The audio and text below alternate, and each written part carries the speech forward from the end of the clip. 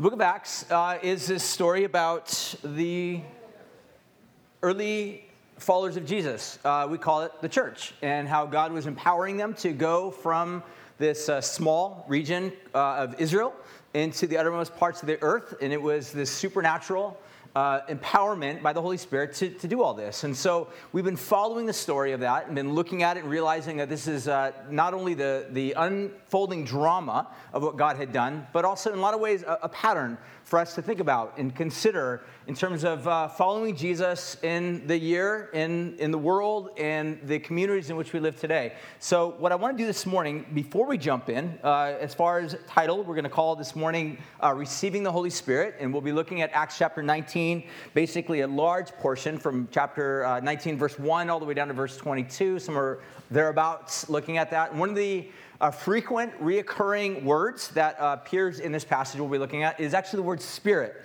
I'll give you a couple examples of this. So if you look at the story at around verse 2, you see the word Holy Spirit appears twice. Verse 5, the Holy Spirit appears there as well. Later on, we also see the word spirit used in other ways, and the word that's used there to describe that spirit is actually evil spirit. So what we see here in the passage is some emphasis that the writer Luke wants us to be aware of and think about and consider spirit. What is spirit? So the question that we want to be asking this morning is, what is spirit? What is in the mind of God when we talk about the word spirit? And how does that impact our lives today, right now? So I'm going to pray real quick, and then before we jump in, I'm going to read one passage that will kind of set us on the trajectory for the rest of this morning. So if you want to keep your finger in Acts chapter 19, why don't you go all the way back to Acts chapter 1. That's where we're going to start, Acts chapter 1. I'll read that passage, and then we will begin to unpack for us the rest of the chapter, at least verses 1 through 22. So let me pray.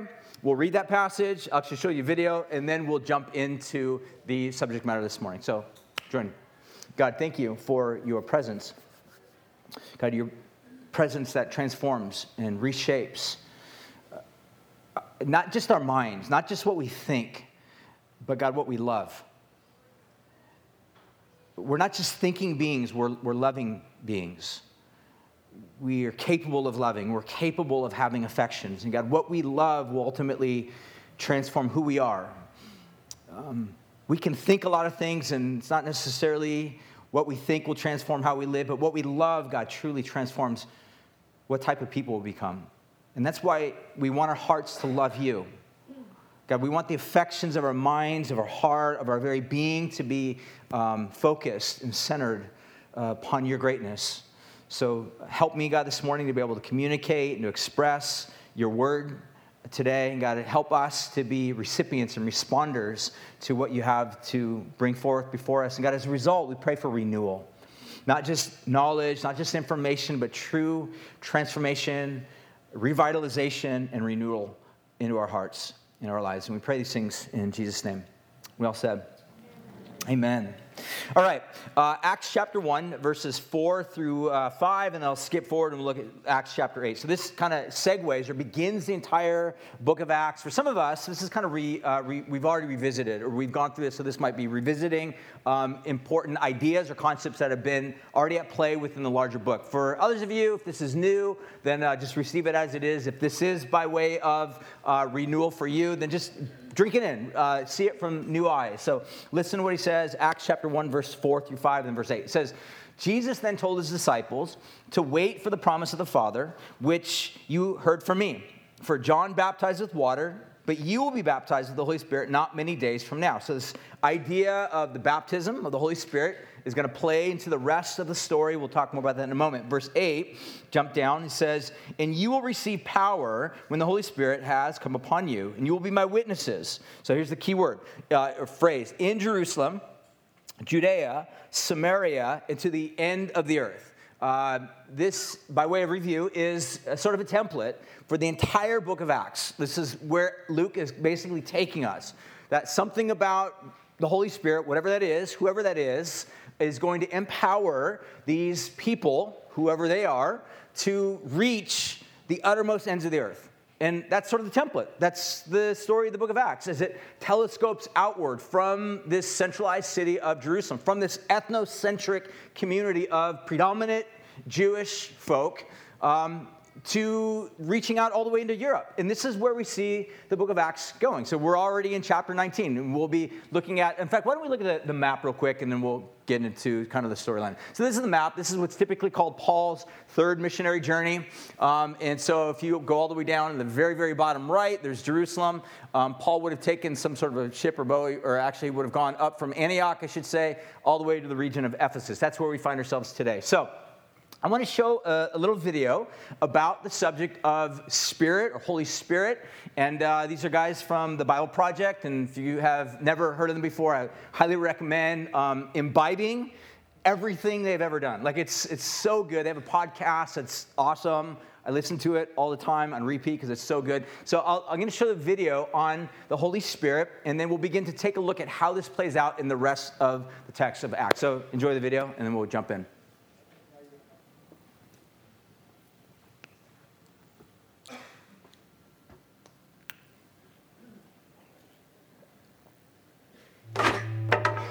If you've ever heard the phrase, the Holy Spirit, and you want to know what it means, where do you start? Well, you have to start on page 1 of the Bible, where the uncreated world is depicted as this dark, chaotic place. But then above the chaos, God's Spirit is there, hovering, ready to bring about life and order and beauty. Okay, but what is God's Spirit? Yeah, so the Spirit is the way the biblical authors talk about God's personal presence. The Hebrew word is ruach.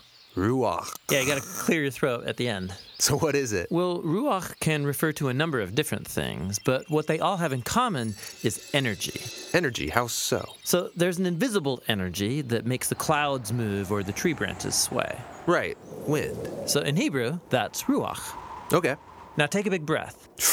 So you feel that inside you. Yeah, the air? Well, specifically the energy, right? The vitality in your body that you get from breathing deeply, that too is ruach.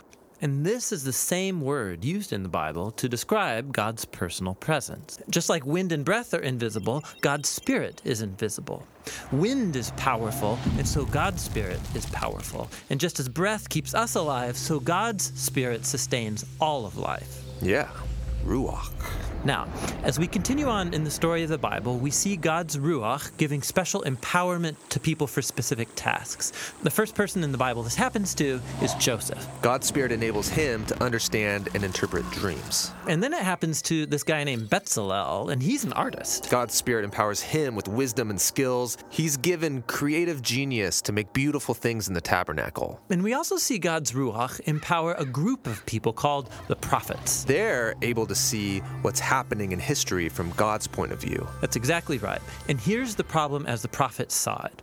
While God's Ruach had created a really good world, humans have given in to evil. They've unleashed chaos into it through their injustice. A new type of disorder. Yes, and the prophet said the Spirit would come, just like in Genesis 1, but now to transform the human heart, to empower people to truly love God and others. How will this new act of God's Spirit happen? Well, centuries pass, and we are introduced to Jesus. And at the beginning of his mission, there's this beautiful scene where Jesus is being baptized in the waters of the Jordan River. Yeah, the sky opens up and God's Spirit comes and rests on him like a bird. This story is saying that God's Spirit is empowering Jesus to begin the new creation. And we see this happening when he heals people or forgives their sins. He's creating life where there once was death. Now, Israel's religious leaders oppose Jesus, and they eventually have him killed. But even here, God's Spirit is at work. The earliest disciples of Jesus, who saw him alive from the dead, said it was God's energizing Spirit that raised Jesus. This is the beginning of new creation. Yes, and it's still going. When Jesus appeared to his closest followers, he breathed on them and said, "Receive the Holy Spirit." And soon after that, the Spirit powerfully comes on all of his disciples. So that they can become a part of this new creation and share the good news and learn how to live by the energy and influence of God's Spirit. And so, today, the Spirit is still hovering in dark places. Yes, pointing people to Jesus, transforming and empowering them so they can love God and others. And the Christian hope is that the Spirit is going to finish the job. The story of the Bible ends with a vision of a new humanity, living in a new world that's permeated with God's love and life-giving Spirit.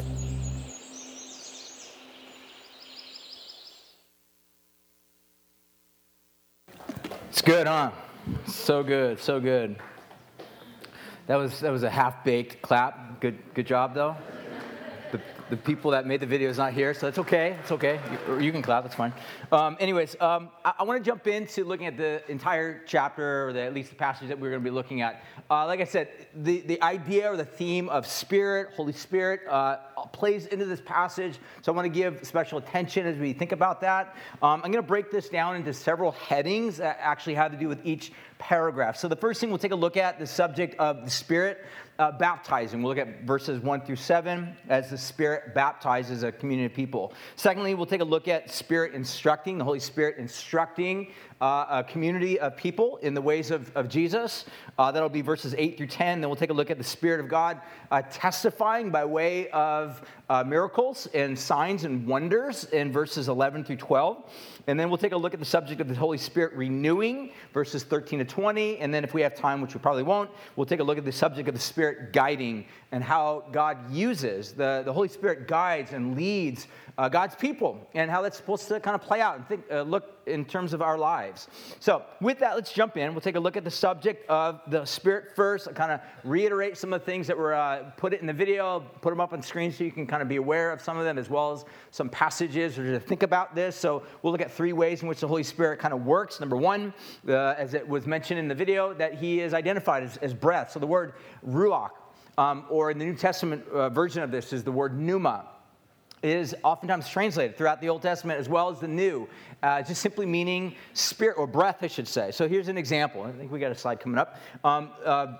Genesis chapter 2, verse 7 starts out. It's the very first expression of this. It says in verse 7, "And Yahweh, God formed Adam from the dirt, and from the ground he breathed into his nostrils the breath of life, and the man became an animated being." So God breathes life, and the breath of God is what brought life into humanity, the idea of breath. Secondly, as we see, as was mentioned in the video, the concept of spirit.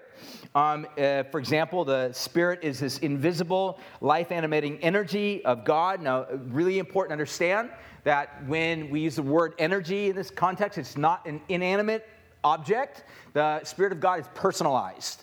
It's not just sort of impersonal force. So I think oftentimes in America, at least, or in the West, we tend to think of the Holy Spirit as like the Force in Star Wars. My suggestion is don't think Star Wars. I mean, think Star Wars. Star Wars is awesome, but don't think Star Wars in terms of theology. It's a really poor theology about understanding who God is and the Holy Spirit is. But the Spirit of God is this life-animating power and force that keeps all things sustained. Here's Psalm 104. Listen to how it describes this. Psalm 104, verse 29. If you hide your face, so imagine God, this is what the writer of this psalm envisions. If God closes his eyes or hides his face or veils his very life-giving presence from all humanity and all creation, he says, if you hide your face, they're dismayed, they shrivel. When you take away their breath, he says, they die and they return to the dirt. When you send forth your spirit and your breath, they are created and you revitalize the surface of the ground. So again, this is poetic language in which the writer of the Psalms is describing in vivid terms and terminology of God is this life-giving reality that God breathes life and things come to life. In other words, things that were once dead or marred or broken or in ruin, when God breathes on it, it comes back to life. Think about the hope of this in Hebrew Scripture. I mean, think about this in the context of a world that is gone very poorly off tracks, that's broken, that's filled with mess. Think about this in the context of your life, the type of brokenness or defilement or ruin that you have encountered, whether it be a marriage that's gone broken, or whether it be a relationship that is soured, or whether it be some form of rottenness in terms of areas that were once thriving and once beautiful. Imagine what would happen if brand new life, redemption, restoration, restoring, in other words, God putting that which was once on track to death and brokenness and being ruined, being restored into the life of God. This is exactly what this word means. It implies that God is able to take things that were once broken and marred and ruined and breathe brand new, fresh, life-giving force by way of the Holy Spirit into these things. And then finally, we think of this, another way to think about this is the idea of this future hope. So The ancient writers, they were acutely aware of the reality that things were broken in this world as well as in relationships. And so these biblical authors, they look forward to a day when God would permeate all creation and all of his people with this renewing, empowering presence of God. There was this hope that one day, because what they recognized, I was just thinking about this recently in finishing the book of Nehemiah. I've been reading through the Old Testament and kind of coming around to this section of Scripture. And Nehemiah has oftentimes been this book that's utilized for 7 principles of leadership. And it's not necessarily bad, but if you once get to the end of Nehemiah goes so rogue, he starts actually pulling people's hair out and whipping them and hitting them. And that never makes it into the leadership books. And the idea is that Nehemiah, in spite of his incredible efforts and energy to rebuild this city wall around Jerusalem, it still never maximized the ultimate hope. In other words, the very thing that Nehemiah was once hoping for, the hope, the renewal of God's people, failed. Didn't happen. The very people that Nehemiah was working feverishly for, they still went off tracks again. Why? Our hearts love the wrong things. I mean, you got to think about this. This is okay. If you're trying to figure yourself out, here's a simple clue that will help you change. It has to do with your desires. It has to do with what you love. The problem is that we oftentimes don't love the things that we think we love, or the things that we think we love. Really, we love something beneath that. So let me give you an example. We can say things like, I love God, but really is God the ultimate expression of your love? Or is God just a step towards the direction of the very thing that you love? Give me an example. We oftentimes fool ourselves by saying, well, I love God. So we pray to God, and we ask God to get us a job, or get us a spouse, or get us a child, or get us whatever it is that we're looking for. And then when that fails, or when that doesn't come through, we shake our fists, we get upset with God, we're angry because God let us down. Really, that's a prime example that we're just leveraging God as a means to get what we really want. In other words, our affections are fixed on something beyond or other than God. God was just a stepping stone towards that direction. Does that make sense? So the things that we oftentimes think we love aren't always the very thing that we love. The root of our problem is what we love. We love the wrong things. And the things that we love them because they offer us this deal. They say, if you invest your heart, your energies, your mind, your affections in me and whatever it is, then I will give you back life or hope, or happiness, a sense of satisfaction, or purpose, or affirmation, whatever. And at some point, they will always fail. And so the prophets were always looking for a day. When will God change the very fundamental thing that's constantly going sideways? The heart. And this was always the hope of the prophets, that there were these verses, these passages that they would write. For example, Ezekiel 36 says this, I will give you a new heart, God says, and I will put a new spirit. So there's a phrase, spirit. God will put a new ruach within them.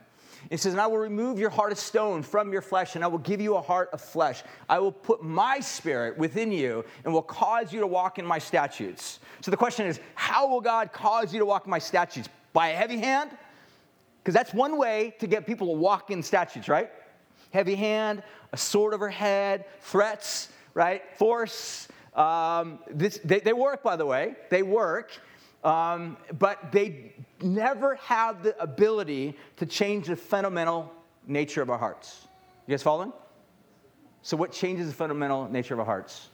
Well, transforming a heart that's once filled with anger and frustration and disenchantment to now being re-enchanted with love.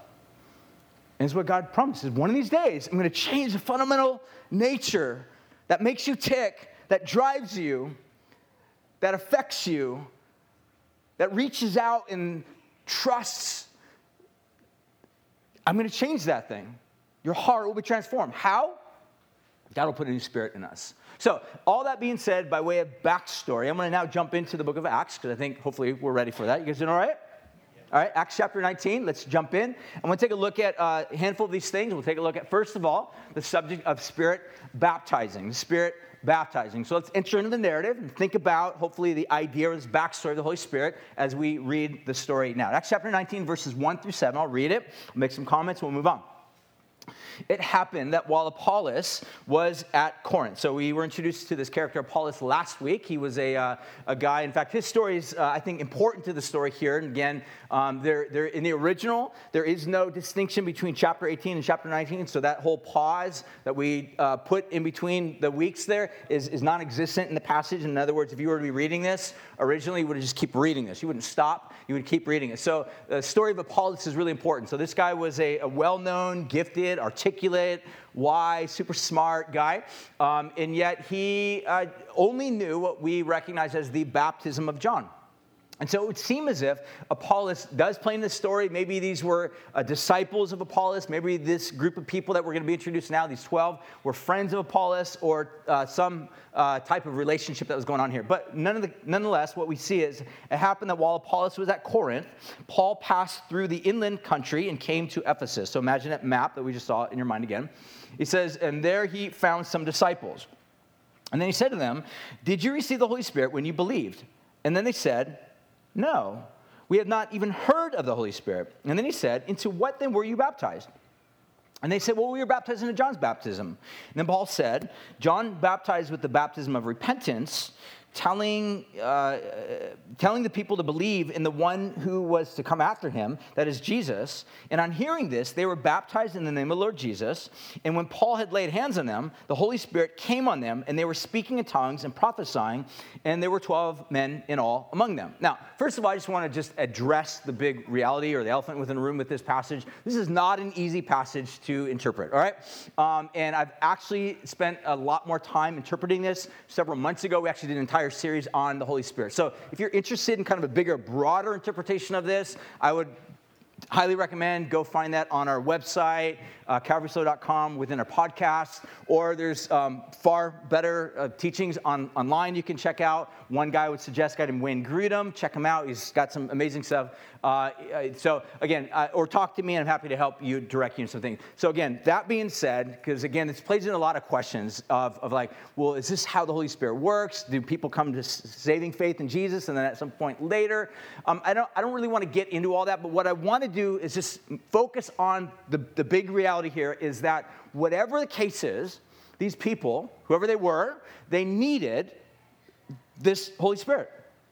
And for whatever reason, they didn't have the Holy Spirit. They didn't have the recognition of God's empowering presence. Again, fill in the blanks, not with your past experience. Fill in the blanks of what God's empowering presence means by way of thinking about the video that we watched. That whatever the Holy Spirit is, however you've come to think about the Holy Spirit, think about the Holy Spirit in the context of God's empowering presence, which transforms and reshapes and changes our hearts and makes all things new. So think about the Holy Spirit in that way. So these people, obviously, whoever they are, didn't have that experience with the Holy Spirit. So Paul asks them, "Have you been baptized?" And they said, "Yeah, we were baptized," which means that they were probably to some degree connected with the ministry of John the Baptist. And remember, we looked at again this last week, which meant that perhaps they were at least familiar with the potentiality of a coming king, Jesus. They might have even known of Jesus in terms of one that was doing miracles and doing great things throughout the region of Judea. But what they did not know was that Jesus was executed, that Jesus rose again from the dead, that he conquered sin and death, and that he is now this reigning king. And then part of his empowering presence is to give or to gift his presence by way of the Holy Spirit into the life of all people that have confidence or faith in him. And this renewing presence transforms our lives. So this is what I want to focus on, is that among other things, the Holy Spirit's job or aim or purpose or desire is to so inundate. We use the word baptism. The word baptize there is to completely immerse oneself in this milieu we would call the very presence and animating, life-giving reality of God. So Paul says, let me pray for you to trust Jesus, he lays hands on them. Again, this leads to all sorts of questions. Is this the mode that everybody should follow? And again, this is where it gets into theories and practices and methods. And again, I don't want to unpack all that. I just want to simply say that you will oftentimes find throughout the book of Acts a multitude of methods. So in other words, the Holy Spirit works in ways that we can't simply box and package and put a nice little bow on top at the very end and say, this is how God nicely, neatly, tidily orders and works all things out. That God will not be put into a box. So Paul prays for these guys, lays hands on them, and they receive the Holy Spirit, and we know what that means. In the context, it says, just like at the beginning, they're speaking in tongues, these unknown languages, as well as prophesying, speaking forth God's good work amongst the people. So again, my simple point in this passage is to just identify the fact that they needed the presence, the empowerment of God's animating presence to so radically overwhelm them, to baptize them, to immerse them entirely. Think about it this way. If you're a follower of Jesus, the Holy Spirit is in you. This is what Paul would say. And the reality is there's this relationship of us giving ourselves entirely over to the work of God, the Holy Spirit, of letting the Holy Spirit have us. The Holy Spirit has you, but have you given yourself entirely? I mean, are there areas in your life that you are withholding or refusing to give over, or for whatever reason, by way of fear or concern or not wanting to go overboard in your walk with Jesus, or not want to be a crazy person in terms of a religious nut job, in terms of following Jesus, that you hold back, you restrain your efforts? And the fact is that this relationship, again, we keep playing this concept, is that if Jesus is Lord, then we cannot treat him like a personal butler. We cannot treat him like someone that we simply utilize to accomplish what we want to accomplish on this planet. If he truly is Lord, then it means that he's Lord of all things in my life, that every area that is broken or dysfunctional or ruined or defiled or under the enslavement by some form of habit or sin or sinful habits or practices, that these are areas that God wants to transform and bring life into instead of death and brokenness and constant ruin. This is what we see God is up to. So, first point is to simply look at the fact that the Holy Spirit baptizes or renews or changes, and he does that with this community of people. The second thing that we see in verses 8 through 10 is we see the Holy Spirit instructing. Now, it's important to note that the way the Holy Spirit instructs is through agents. This is how God works, is that the Spirit doesn't just show up and then begin to speak. He by definition, Spirit is non-body. But the way the Holy Spirit works is he works with agents. People that say, yes. People that say, I'll obey. People like you and I, no matter how broken or dysfunctional we are, that cooperate with God. That we say, yes, Lord. And we allow ourselves to be used by God, be used by the Holy Spirit in this context. What we see here in this story is that Paul's one of these guys that is just constantly saying yes to God. And in cooperation with saying yes to God, God's taking Paul all around the world, doing all sorts of pretty crazy, in some cases, amazing things. That doesn't mean that will be the same way for you. It doesn't mean, so some of us have these fears, like, we've all heard of that person at some point in our life. We're like, I didn't want to say yes to the Lord because I thought he was going to take me off into some country where there's big bugs. Like, so I've been afraid to say yes. Like, that's, in some ways, that's kind of nonsense. Like God is not someone that's just out to ruin and destroy your life. I mean, in some ways, yes. So don't get me wrong. Yes, God will ruin your life, all right? Let me restate that. Yes, God will ruin your life. But he'll ruin the elements of your life that are actually already the source of ruin, in order to make way, to clear the rubble, in order to bring about some sort of foundational spot to remake something that's good.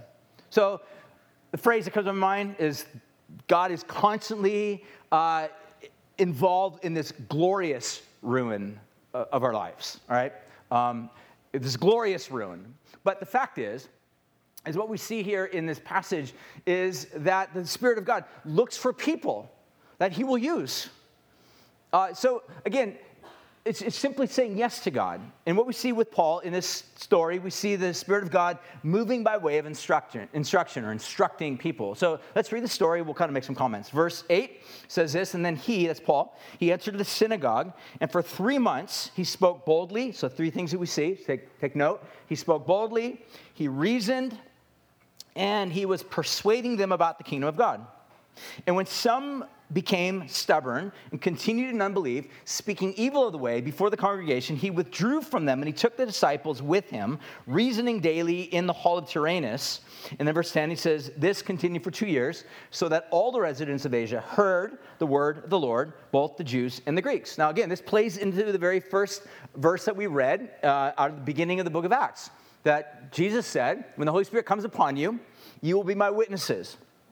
In other words, you will boldly communicate and testify of me all around the world, beginning in Jerusalem, then to Judea, which is kind of a suburb, Samaria, which was sort of the forbidden spot. Those were the people we don't ever want to talk to or hang out with or invest our lives and energy in because they're Samaritans. And yet God loves Samaritans. And then to the uttermost ends of the earth. That we see, again, this unfolding reality happening in the story here. Again, it's always God working in cooperation with people that say yes. So pause and think about this. Where's your heart in terms of responsiveness to God? You say yes to God? Or are we in the habit of saying no to God or saying maybe God? Or if you do X, Y, and Z, God, then... Again, it always brings it back to this larger issue, is Christ king? Is he Lord? How do we respond to sovereigns? How do we communicate or work with a sovereign? If he asks us something, how do we respond? So in this context, we see Paul is doing what Paul typically does. God gifted and wired Paul to be this guy that walks around, goes into places and talks and communicates. So in this story, we see Paul doing 3 things. One, we see boldly speaking or speaking boldly. I envision Paul in monologue here, kind of like what I'm doing here. He comes in, stands up, and begins to speak boldly and communicate loudly within a context like a monologue, which was obviously common within the ancient world just as it is in today's world. The second thing we see is that Paul was disputing. The word that's actually used there, the second word, we get the English word dialogue or communication. This is the idea of back and forth. Again, ancient rabbinic tradition would be not just simply monologue, but it would also involve dialogue, communicating, talking back, responding back. I think in many contexts today, Facebook can be a forum. It's not the best forum to communicate, but it can be a form of dialogue where you can sometimes, every once in a while, when the planets are all in alignment, you can actually have a cordial, decent conversation on there. Every once in a while, it can happen. Dialogue, back and forth. And then the third thing we see that Paul was doing was persuading. And this is the idea of to win one's favor or to gain goodwill or to seek to win one. It's the idea of somehow not just simply engaging in an argument saying, this is what you must do. It's speaking persuasive language. Think about that. I think about that in the context oftentimes of how Christians try to communicate the gospel to some people. Sometimes Christians go out with these bold declarations, bold in some ways what oftentimes get accused as imperialistic claims. We're here to tell you you're wrong and you're messed up, and we're going to change your heart by telling you what you must believe. How many people does that change your heart? How many of you walk away from that that's it. I'm going to change. If you were to be walking out of Trader Joe's and someone comes up to you and says, you are a fool for not recycling, and you need to recycle, are you going to walk away and be like, I need to recycle? My heart's been strangely warmed. It involves dialogue sometimes. It involves you sitting down tell me a little bit about that. Well, here's the deal. Here's what's actually going on within the environment. Here's the thing, those water bottles that you have 18 of them. They're going to end up in some landfill, and those landfill is going to end up in some bird's stomach. And so we begin to process and think logically through some of these things. That's what Paul's doing. Logically reasoning with them about the importance of life in Christ, but also recognizing the fact there are oftentimes hopes and aspirations and dreams and concepts, and also I would even add imperialistic claims that the culture at large is throwing at us and saying, you must believe this, and if you do not believe this, we will ostracize you, and we will castigate you, and we will make fun of you. So we're like, I guess I should believe that. But the gospel always comes along and says, here's of faith that actually does make sense. Have you ever thought about how to communicate the gospel like that? To actually communicate the gospel in a way that aims to affect the heart. Not just instruct the mind. I mean, instructing the mind is important, but also aims to actually affect, I should say, maybe even infect in a good way, affect the heart and how people think about it. That's what Paul was doing. So again, the Holy Spirit was testifying. Thirdly, I want to jump on to the next one, is we also see the Spirit testifying in this context. Verses 11 through 12, I'll read it. It says this in verse 11. And God was doing extraordinary miracles by the hands of Paul, so that even handkerchiefs, it gets crazy. You guys ready? Put on your charismatic seatbelts right now because it's going to get nuts. He says this, so that even handkerchiefs or aprons that had touched his skin. So by way of trivia, what was Paul's vocation? What did Paul do? What was Paul's trade? Does anybody remember? Tent maker, yes. Like that's not just like hypothetical. Like, oh, what's Paul's tent making business? Like that actually was Paul's vocation. That's what he did for a living. Was he made tents, which meant that he was oftentimes out in the heat of the day, mending people's tents, making tents. I'm not sure exactly all that would be entailed in terms of that. And you would have like a smock on or an apron or maybe even a headband. And the word that's actually used here can imply either a headband, like a sweatband, or an apron. Either one, it would be filthy, nasty, it would have funk all over it. And it's saying in the story that Paul's sweatband, people were touching it. And they're getting healed. Like, this is crazy? This is nuts. But why is this happening? The Spirit of God, somehow, the Spirit of God is using unbelievable things to breathe life, to reorder, to transform, to change. Like this is, again, I'm just telling you what the story says. And it's one of those things that we think about, like, wow, God can do amazing things. And this is what we see in the story, is that it goes on to say, so that even the handkerchiefs and the aprons that had touched his skin, they were carried away to the sick, and their diseases left them, and the evil spirits, now here's the word spirit again, but it's precipitated by the word evil, which means some sort of like oppressing or broken or crushing spirit, as juxtaposed with the idea of the Holy Spirit, which gives life and brings healing and hope. That what's happening are these evil spirits, these evil presences that are bringing destruction and ruin and hurt and oppression are being driven out, and people's minds and lives are being transformed in that moment. It says they came out of them. In an instant, people's lives were changed. Some would, on a skeptical level, say, this is psychosomatic. That's fine if that's what someone wants to affirm. I'm just reading the text. And this is where I would say, why not believe it's the Holy Spirit? Why not believe this is actually a genuine work of God right now that's happening in the story? Why always have to look for some sort of alternative way to rationalize it? To just believe the text, to see the text for what it is in the beauty of what it presents to us, and to just say, wow, God is at work, up to doing something, bringing order where there's nothing but disorder, bringing healing and arrangement where there's nothing but chaos. This is what God is up to, and he's setting his people free. So the word miracles that's used there says that these are powers. Another way to translate this is these are powers, not the ones that happen by chance, not ordinary ones. In other words, these powers that were at work, these weren't like your normal everyday wake up, let's see who's going to get healed by my handkerchief or my coffee grounds today. These are unusual happenstances that God was somehow just using in that moment. So in today's culture, when we're like, I wonder if my handkerchief will go out and work. So again, that's trying to fit God into this box or narrative that we're trying to script. Instead of just saying, Lord, how do you want to work? What are the modern day ways or parallels that you want to use today to bring people from a status of brokenness and ruin and oppression and crushing in their own heart to a status of wholeness where the Holy Spirit brings order where there's once chaos. All right, I want to finish with one final one, which we see the Spirit renewing.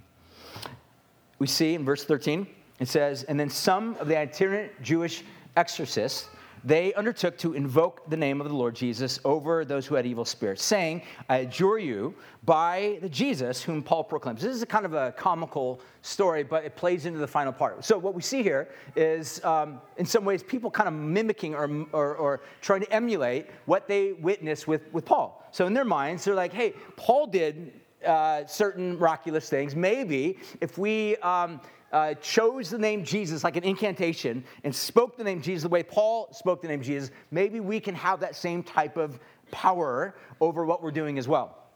So this is where the story gets kind of funny, because in verse 14 it says, so these were 7 sons of a Jewish high priest named Sceva.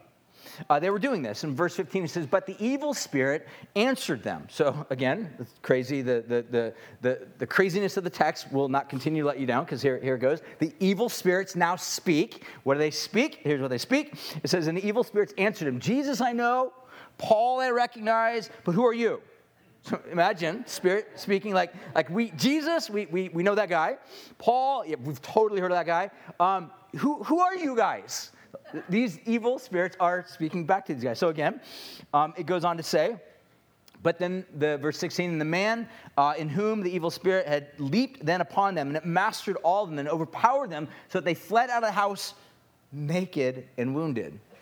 I can't make this stuff up. It's right there. Verse 17 says, and this became known to all the residents in Ephesus, both Jews and Greeks, and fear fell upon them all, and the name of the Lord Jesus was extolled. This is where I think Luke's trying to bring back our focus, that this is not just a subplot about 7 guys that failed in their attempt to cast out demons. The subplot ultimately led to the main narrative, and the main narrative is Jesus is extolled. And here's what it goes on to say.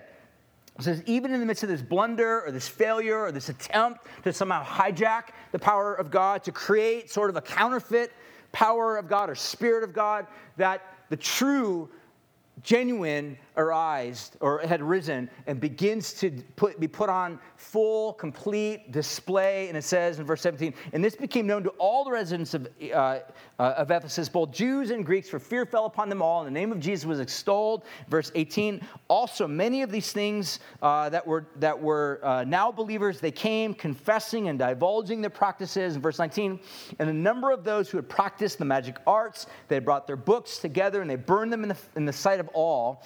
And they counted the value of them, and they found that it came to 50,000 pieces of silver, so that the word of the Lord continued to increase and prevail mightily.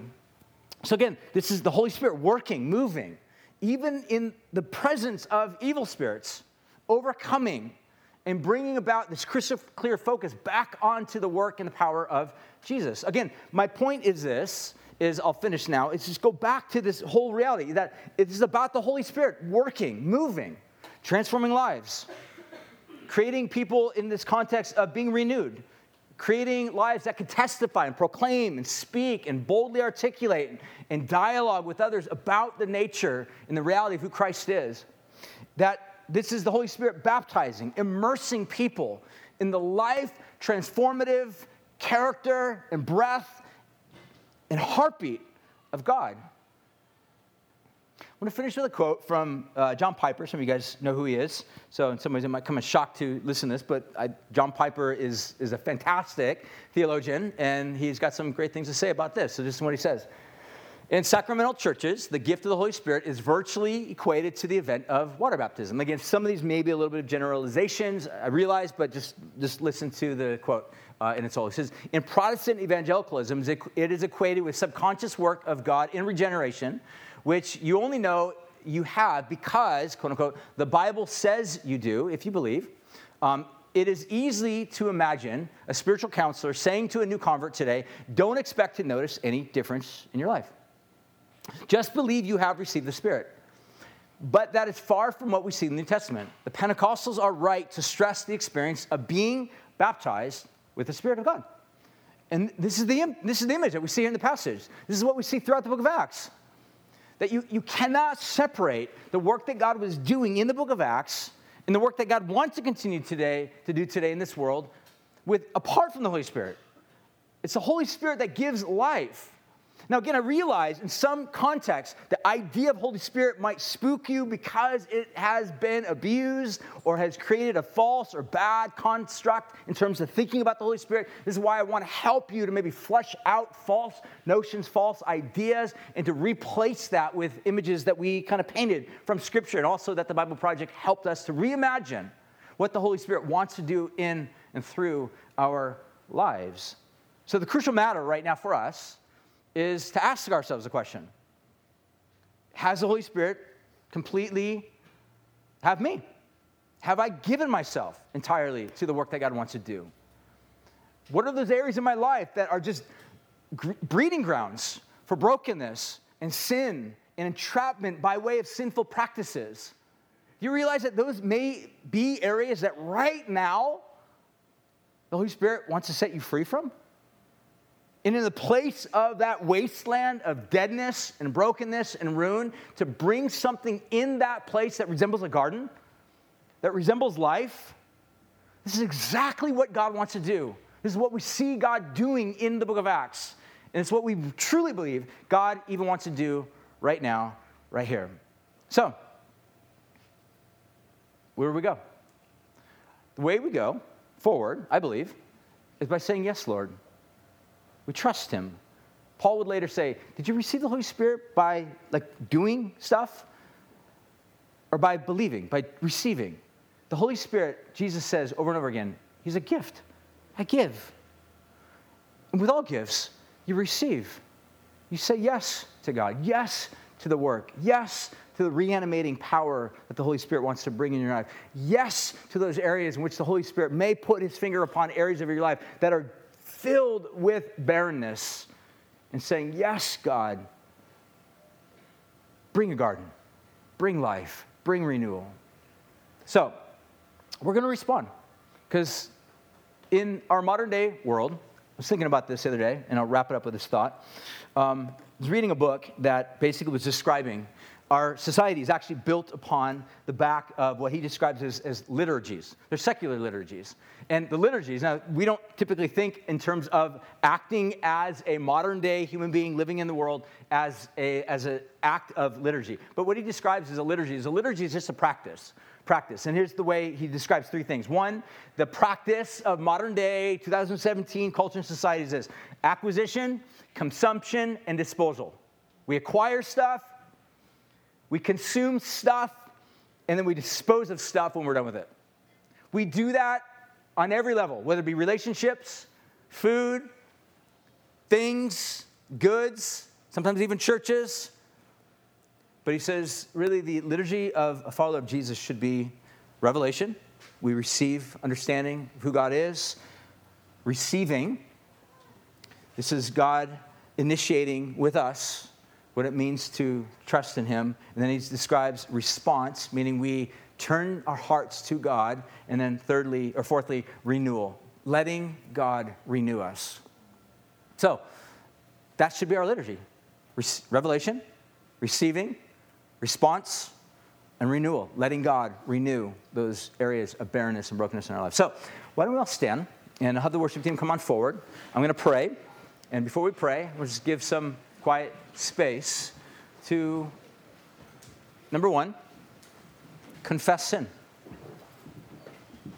To confess sin, to think about what are the areas of hardness of heart maybe you have in your heart, in yourself today, right now, that are hardened, turned away from God, where rather than looking at God face to face, you have your back to God. It's a way of turning away in which God's saying, I want to renew, I want to change, I want to take that hardness and make it soft and pliable and malleable again, to confess sin, but then to turn from those things, to turn to God, which is what the word repentance means, and then receive the life-giving, life-animating presence of the Holy Spirit. So, let's take a moment, and as we're done, I'm going to pray, and we'll sing a couple songs, and I want to invite you, if you're here this morning, and you need prayer for anything, there's areas in your life that are actually incongruent with the heart and character and nature of God, and you know it. You feel the brokenness, you feel the weightiness of giving in to the death and destruction in your life, and you want God to reform and transform your heart by receiving his reawakening presence of his Spirit, we want to pray for you. Or if you just need the touch of God's Spirit in your life, or maybe if you're not a Christian and you want to be a Christian today, I'm going to have some leaders come on the front. I'll be up here as well. So if you're a community group leader, if you're involved in praying here before, just come on the front. Just be available. So the worship team will play. The prayers will be available. I'll be available to pray. And my encouragement for you, my invitation to you, is to be prayed for. It's a bold thing. And sometimes scary because it means putting yourself out and being vulnerable. But do you realize there is never any true change without being vulnerable? So think about that. Let me pray right now and just open our hearts up, confess sin, turn from our other ways, turn towards God, and to be open to the Holy Spirit. So if you feel comfortable, you can close your eyes. You can maybe just lift out your hands as a way of just saying, God, I stand here with a posture that's open to you. And to consider those areas in your life that need to be confessed before God by way of sin. Confess them, speak them in your heart if you want.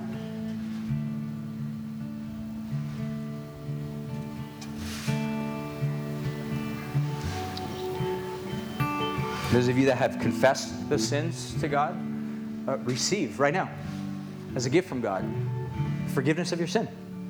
Receive that. Receive the gift of God that says you're forgiven, you're washed. So Holy Spirit, come. Remake, renew our hearts and our lives. We pray.